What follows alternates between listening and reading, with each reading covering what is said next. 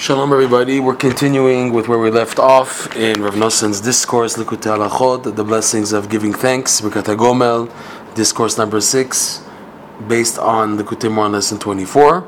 We're towards the beginning of paragraph number 5, hey, you'll see square brackets. Rav Noson is inserting something special, but out of the way to explain what he had mentioned at the beginning of this paragraph, where each concept, each aspect contains within it the other aspects also, but nonetheless it's still unique in its representation, but yet it has within it a bit of the other ones, which is why the four who have to give thanksgiving, he said, correspond to the four groups of bread that we enumerated and elaborated in previous classes on the thanksgiving offering that it has. So he says like this, Rav Noson, in square brackets, that this is not his idea alone. It's something which is brought down. V'chen ra'iti ba'al shech. Rav Noson writes in square brackets, I also saw this idea mentioned in the Al-Shich, lefi darko HaKadosh, in the way, in the pattern that this holy rabbi, the Al-Shich, follows in his commentary on the Torah, shemeva'er beparashat Todah, that he elaborates and expounds in the parsha dealing with the Thanksgiving offering. In his commentary, Torah Moshe on the Chumash, you can take a look there. It's Vayikra, chapter 7, verse 16, that he says explicitly, like what Rav Noson said earlier, Shaha'arba'a minei lechem, that these four groups of breads that we went into, of the Korban Torah, hem keneged ha'arba'at tzrichei lehodot, they correspond to the four groups of people who have to give thanks: the one in jail, the one in the desert, the one who was sick, the one who crossed over the seas. And like we said, even though each one has to bring all four groups of the bread, you would think if he's only corresponding to one of the four groups, let him bring only 10 breads corresponding to that one of the four groups.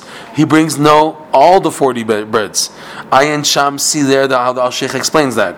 And Rav Noson explains this idea, which comes up a lot in Chassidut, in Kabbalah, and in the Torah in general. And in science, he wants to say, watch. Because this is a rule.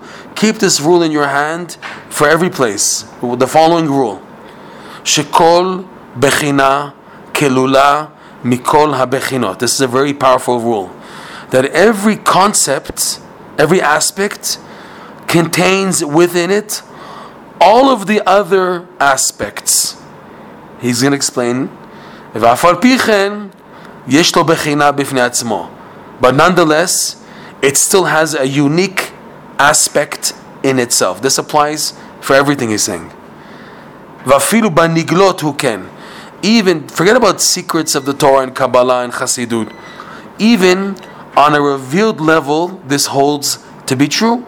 Kegon, for example, a medical science example. Arba'a yesodot, shekol echad hu koach bifnei atzmo. The four fundamental elements, which are earth, wind, fire, and water, that each one is an energy, a power, a force in itself. For example, sha'afar kar ve'yavesh. Earth, for example, is cold and dry. That's the characteristic of earth, that it's cold and dry.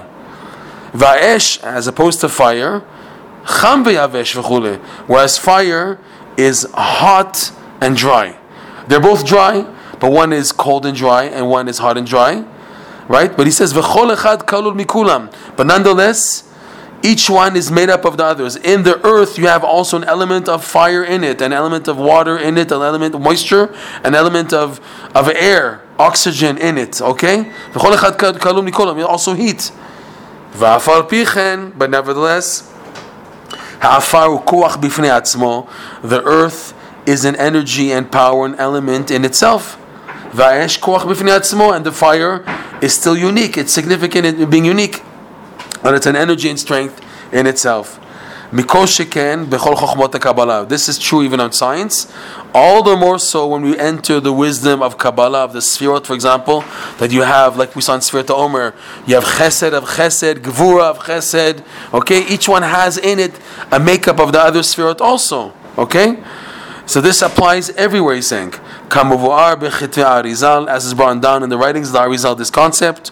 Umuva bidvarenu, and this is brought down. Rav Nosson says he spoke about this elsewhere. You can take a look at it in more detail in the laws of Prika Uteina, discourse number 4. That's in the section of Yoreh De'ah, or of Choshen Mishpat, really, of Likutei Halachot, where Rav Nosson goes into this idea, and you need it. Why do you need it?